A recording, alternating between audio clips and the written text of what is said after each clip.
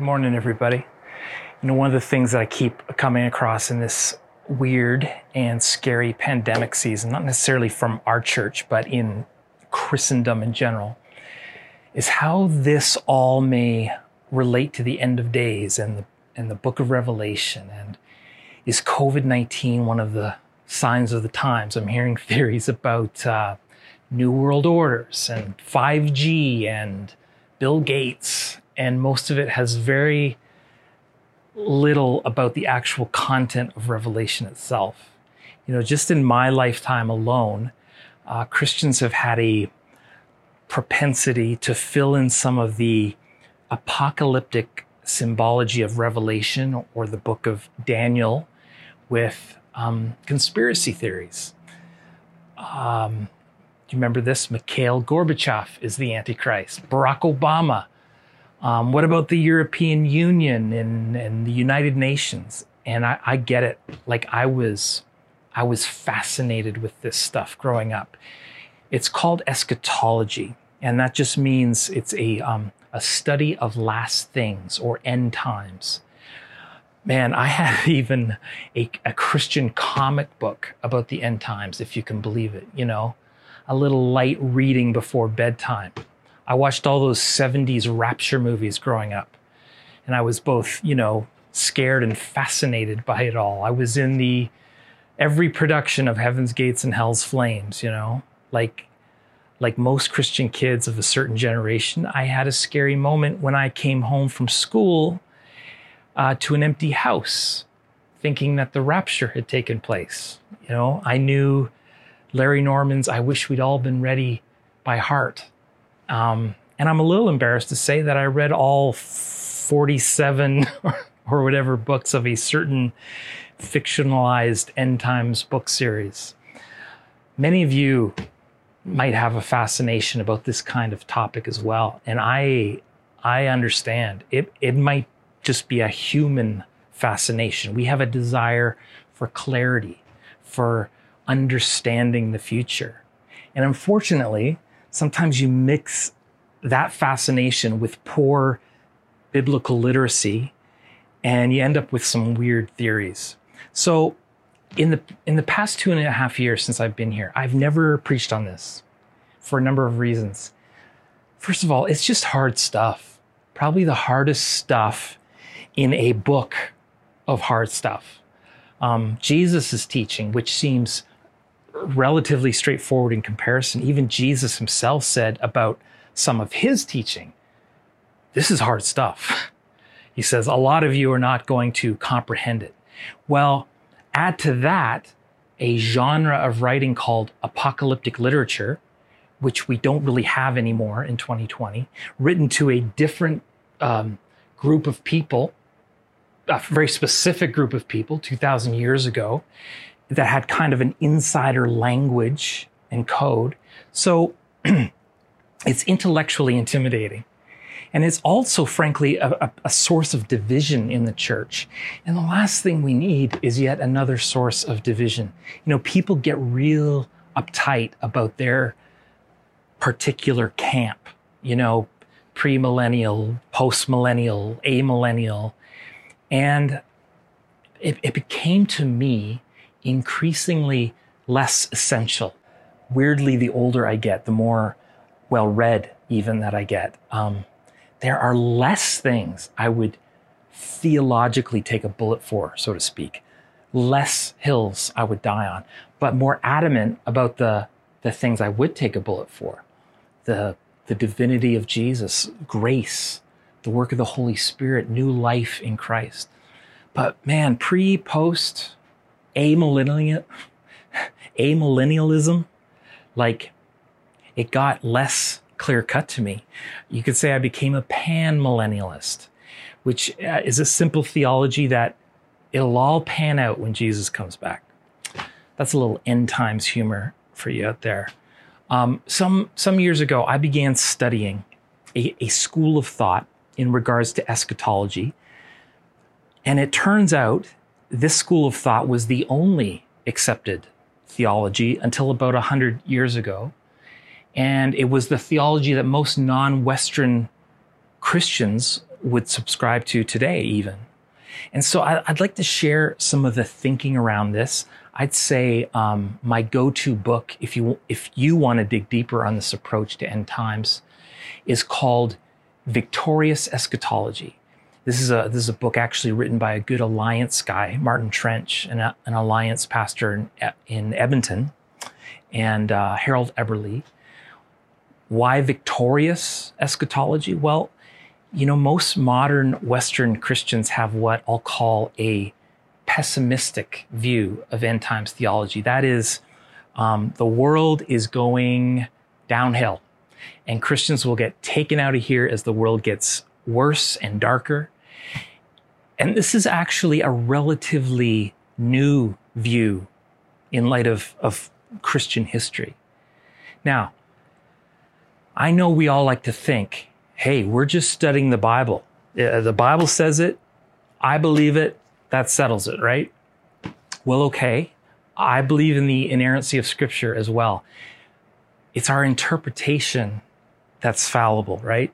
Not to mention, we all come to Scripture with like presuppositions. We come to it with a worldview. We read the Bible through a certain lens, right? I try to come to it as unbiased as possible, but I still come to it with a white Western male raised with everything I learned in Sunday school and growing up as a PK in the church. I can't shake that. And there are a couple other lenses we can read Scripture through. And depending on which lens you subscribe to, it's going to greatly impact your interpretation of Scripture, particularly the book of Revelation and other eschatological verses. So the first worldview, I would say, is you come to it with a dispensational worldview. That just simply means time period. You read the Bible through blocks of time already programmed in your brain. Immediately, you're putting what you read into a time frame. It's actually the most common lens of Bible-believing Christians in North America. It shows times where God intervened in history. Let me show you. So if it's a timeline, where are we? 2020. We have, Genesis 1, say Noah, Abraham,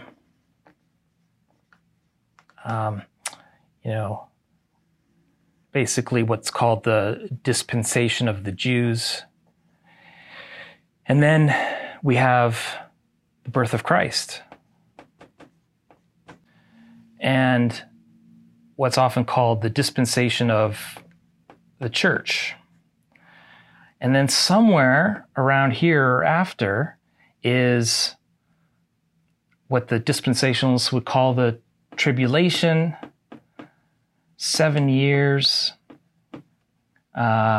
split in half, 3.5 years each, where the Antichrist comes, return of Christ. And this is where folks would argue about pre-trib, mid-trib, all of that. And then next week, I'd even like to get into why most of the apocalyptic end times language that we read in the New Testament is actually probably referring to 70 AD and the destruction of the temple. But that's for next week. Now, this view actually hasn't been around that long. As I said, it was about 1835 when this guy named Darby introduced this idea in England, but it didn't really come to North America until the Schofield Bible was published in 1908. And that didn't really get popular until after World War II. So we're talking about a theology that is very new enough that many people are still alive today when it first got popular after the war. Huge change in thinking. And it actually became the dominant preaching Bible and seminary Bible. And most of you watching, including myself, because of how I was raised, consciously or unconsciously, think in these terms. Okay, the other view is commonly called the progressive view. And I wish it wasn't called that way, because that gets confused with politics, progressive politics. That's not what it's about. It's looking at the Bible through the lens of understanding that God has an end goal in mind. So every time God acts in history, it's always with a progression, a goal. You know what that goal is, by the way? It's the bringing of everything under the authority of Christ Jesus. Okay? Let me read from Ephesians. God has now revealed to us his mysterious will regarding Christ, which is to fulfill his own good plan. And this is the plan. He lays it out. At the right time, he will bring everything together under the authority of Christ, everything in heaven and on earth. So every time that God acts in history, and this, by the way, the same historical points of dispensationalism apply to the progressive thinking. You know, the flood, Abraham, Christ coming, living, dying, resurrecting. But instead of seeing blocks of time, what if we saw it as God moving humanity towards that end goal, a victorious goal? Oops, there's that word, victorious. And therefore, every time God acts, it's leading people towards that point where every knee will bow, every tongue will confess that Jesus Christ is Lord. Whew. Come on. Anyone getting chills yet? And so the idea is God is working through humanity, working with humanity, working in spite of humanity, where he fulfills his ultimate plan that everything and everyone bows to Jesus Christ. Now, it sounds simple, but these two worldviews will actually inform how you interpret an antichrist, a tribulation, a mark of the beast, whether you believe things are getting better or worse. So a dispensationalist will interpret all these things very differently, will interpret the news differently, like when a president or a prime minister gets elected that they disagree with. It's like, see, the world's going to hell in a handbasket, beam me up, Lord, before his second term, right? And the progressive or victorious view is always, no, God's always winning. And if I can't see it, then maybe I'm not looking at it from God's perspective. I think actually most of Jesus' parables are referring to the progressive worldview. Most of his parables start something like this. The kingdom of God is like this, right? It's like yeast in a dough. It's like the tiniest of seeds that grows into the biggest plant. And notice when Jesus speaks of the kingdom of God, he shows that nothing can stop the good work that God intends for us. Did you know the kingdom of God is prophesied all the way back in Daniel 2? Some of y'all know the story, right? Bad king Nebuchadnezzar has a dream that no one can figure out but this kid Daniel. And Daniel tells King Nebuchadnezzar, yeah, you got quite a kingdom here, king. Very impressive. But according to your dream, 3 more kingdoms will come after your Babylonian kingdom. And they did. The Persian, the Greek, and the Roman. Persian, Greek, Roman. Greek, Roman. And after that, a kingdom represented by a rock will crush the last kingdom. Rock. And that rock is going to grow until it fills the earth. And this rock will be a kingdom which will never be destroyed. That's the kingdom of God. By the way, who do you think that rock is? Sunday school answer here. Jesus? Yes. You guessed right. It's universally agreed that those are what the four kingdoms are: Persian, Greek, Roman, kingdom of God. Okay? So Jesus said, the kingdom of God is now at hand. He said it is available to all. Jesus died. He was resurrected. He beat death and sin.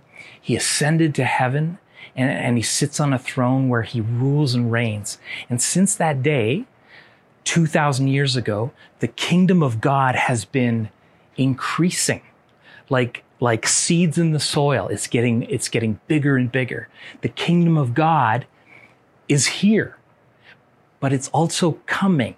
And I understand that's confusing. It's growing, and it will fully manifest when Jesus comes again. Now, the dispensationalist view says that the kingdom is not here. And I think that's a hard case to make scripturally. So that would also mean, according to the Daniel prophecy, that when Jesus comes back, he comes and he has to crush a Roman Empire still. And I don't know how else to put this, but I think he already has. And so dispensationalists have historically had to conjecture that maybe this third kingdom is the Catholic Church or the European Union or Muslims or communism. You know, it's sort of a moving target based on what decade you live in and who happens to be in the news at any given time. But the thing is, if you stick to that lens of scripture, you have to conclude that the kingdom of God is not available today. It's something that is coming. You know, Revelation says that the kingdoms of this world are becoming the kingdoms of our God. And it wasn't that long ago, you know, when half the world was under communist rule. The kingdoms of this world are becoming the kingdoms of our God. You know, the gospel has infiltrated communism. There's a lot of worry these days about the deception of Islam. Did you know 1 million Muslims this month and next month, and growing each month, will kneel to Jesus? Something is changing. The kingdoms of our world are becoming the kingdoms of our God. God's always winning. So Jonathan, you picked a weird time to tell us that God's always winning and that the kingdom of God is advancing, because I don't know if you noticed, but the world is kind of on fire these days. Did you notice that? I get it. It's kind of what I would have preached 10 years ago. You know, it's what most North American pastors would teach, that the world is getting worse and worse, and hang on, you know, shelter in place. But it is kind of human nature to look back and have sort of a good old days mentality. It's sort of an unrealistic belief that everything was so much rosier in the past. It's actually a real psychological affliction. It's called the decline bias or declinism. So are things really getting worse? Well, let's just, for funsies, look back 200 years ago, and we'll look at the States because it's frankly easier to get stats about the US. Okay, so 200 years ago, there's 20 million Americans, immigrants, really. 5 million are slaves, 25% of the population. 1 in 4 is a slave. Age of sexual consent, 9 years old. And if you think abortion is sort of a measure of how bad a society is or isn't, you should know abortion was legal almost everywhere at any term. And according to the records I searched out, 1/5 of pregnancies were aborted. Michigan had the highest rate at 34%. Women had virtually no rights. Not only were women not allowed to vote, but their husbands were legally allowed to beat them as long as they avoided maiming or killing them. In New York, for instance, sex work was out of control. There was 1 prostitute for every 39 men. People were moving out west, slaughtering Native Americans. During the gold rush, Thousands of Chinese were brought in as forced labor. I mean, it was not Little House on the Prairie, okay? The life expectancy was 27 years old. Diseases all over. Alcoholism was much more prevalent. And are you ready for this? So was drug use. There's this book called It's Getting Better All the Time. Maybe it's a little Beatles reference there. And it goes through the statistics and the hard data of how much better, factually, not anecdotally, things are today. And I mean, what if we went back 2,000 years ago, the time when Jesus was a child? The Roman Empire ruled the world. Slavery was commonplace to the point that in Italy, the hub of the empire, about 40% of the population was in slavery. At the founding of America in 1776, 17% of Americans went to church. Today, it's 35%, twice as high. You know, last Easter 2019, not this last Easter, of course, but last Easter was the highest attendance recorded worldwide. 1 in 3 humans were in church worshiping Jesus and celebrating the resurrection of Jesus Christ last Easter. This is true, folks. Come on. This is exciting. If Peggy's watching, she just got a Holy Spirit jolt. The kingdom of God is growing. And Jesus said it would start as a small seed and grow to be the biggest plant in the garden. There's no country bigger. There's no organization bigger. There's no army bigger than Christianity is today.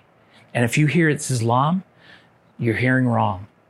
In fact, there's more Muslims coming to Jesus now than at any time in human history.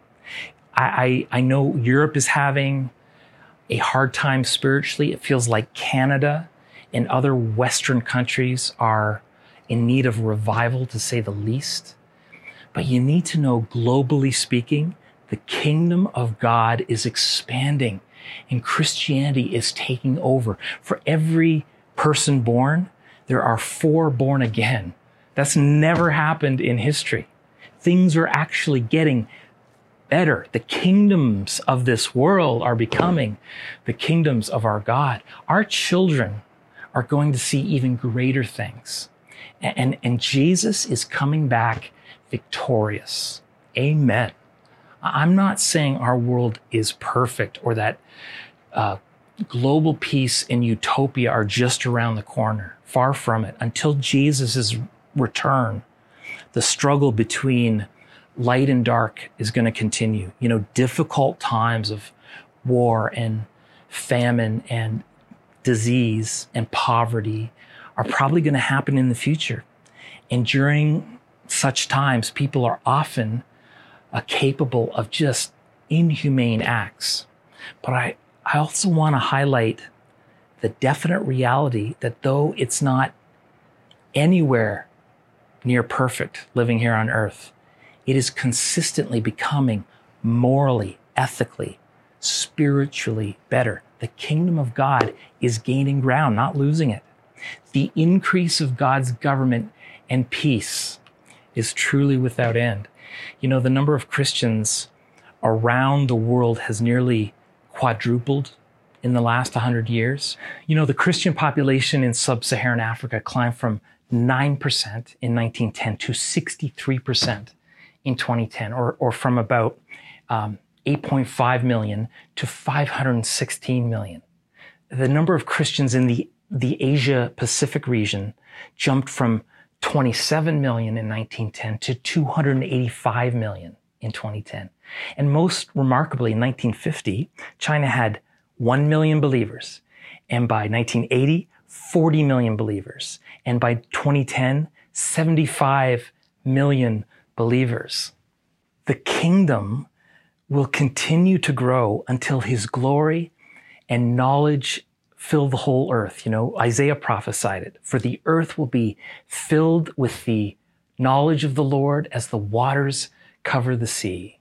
Listen, this theological, eschatological view I've settled on is not something I take a bullet for.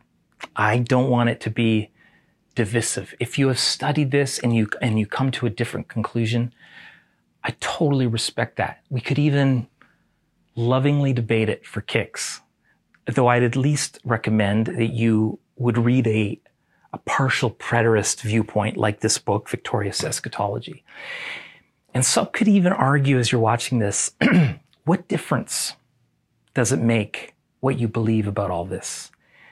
Now, this is where I could make an argument that it does make a difference, and there may even be some unintended consequences.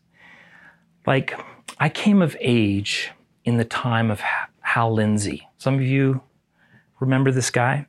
He was huge in Christian and non-Christian circles alike. In 1970, Hal Lindsey wrote the dispensationalist book, The Late Great Planet Earth. He sold 35 million copies, deeply affected a generation of pastors and leaders growing up in the 70s. Well, later, Hal releases another book titled The 1980s Countdown to Armageddon. And it implied that the Battle of Armageddon would happen soon. He even went so far as to say the decade of the 1980s could very well be the last decade of history as we know it. And then in the early 90s, he published Planet Earth 2000 AD, which warned Christians that they shouldn't plan to still be living on Earth by the year 2000. Lindsey assumed that the Cold War would continue until the end. Lindsey believed the hippie culture of the 70s would become the dominant culture in the United States. I remember this other guy, Edgar Whisenant. He sold like 4.5 million copies of this book, 88 Reasons Why Jesus Will Return in 1988. And he even said, only if the Bible is in error am I wrong about this. And I don't know if you noticed, but he was wrong on that prediction. So he revised the book and made it about 1989, and then 1993, and then 1994, and then 1997. I mean, not a great look for Christianity. And then in 1995, the first of the mega-selling book series, Left Behind, was released. And since there was already a bit of Y2K paranoia and fear, people seemed kind of primed for it. Of course, Y2K was all hype, but 60 million books later, and I'm responsible for at least some of those sales. I will not forgive them for those 3 terrible feature-length films that came out of it, though. Here's my point. Jesus told us to judge the messages of various prophets by examining the fruit of their prophetic words, right? So it makes me ask what fruit is coming from the Left Behind theology. And there's a couple I've noticed, and these are kind of just generalizations. But hear me out, because they're worth considering. You notice often fear is emphasized, which usually means love takes a back seat. Have you noticed this? Sometimes this theology limits our long-term thinking. Why get a degree or plan for retirement or go to college if the world is blowing up and Jesus is coming back in 1988? It often creates a fear of technology because that new GPS or computer or smartphone or vaccine or whatever might be used as the mark of the beast.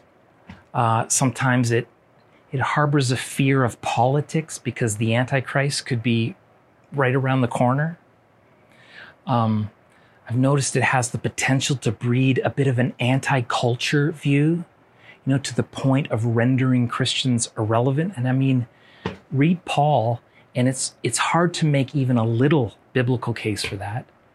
It can discourage people from being good stewards of the earth. Why would I work for the good of the world when, it's just getting worse? I've seen it create some bizarre form of Christian racism. Many have become pro-Israel to the point of losing all objectivity. Like, for example, if Israel were to mistreat her surrounding nations, a lot of modern Christians would give them a free pass because they're God's chosen people. And so at its worst, it's a form of anti-Arab racism. Another thing I've noticed is I think hope gets narrowed down to a rapture escape. Our hope is so much bigger than that, than escape. This end times view has actually spawned a fair share of cults and militias, and frankly, it's birthed a lot of silly conspiracies because it fits perfectly with those who believe in the Illuminati and a New World Order and QAnon and other secret societies. And listen, I'm not saying those of you who are pre-trib dispensationalists have any of these characteristics. I guess I'm challenging you the way I was challenged some years ago. And I hope I have challenged you a bit today. It's a bit of just an overview today. But maybe I've given you some food for thought, or maybe, best of all, inspired you to do some investigation for yourself. One thing we all should be able to agree on is that we are a day closer to the glorious return of Jesus. His return is imminent. It means he could show up in the sky before I finish this sentence. No. Okay, but you get the idea. Come, Lord Jesus, come. So next week, let's make some more people angry and take on the Antichrist, the mark of the beast, the rapture, and Jesus' own words about what this great tribulation is. You're either not going to want to miss it, or you're going to want to intentionally try to miss it. Regardless of your theology on this, one of my takeaways, one of my prayers, is that we would not become so obsessed studying the end times that we neglect the greater good of studying and training for a lifetime of following Jesus, of advancing the kingdom, of loving our neighbor, of getting about the Father's business. Lord Jesus, come, we pray. Come, Lord Jesus. We long for the day when you will come and wipe every tear and truly make all things right. I thank you that your kingdom has come, but it is still coming. May we be part of your good kingdom plan to spread the word of Jesus, to love people into your kingdom, to bring about reconciliation and hope, and the greatest of these, which is love. Come, Lord Jesus, we pray. Amen.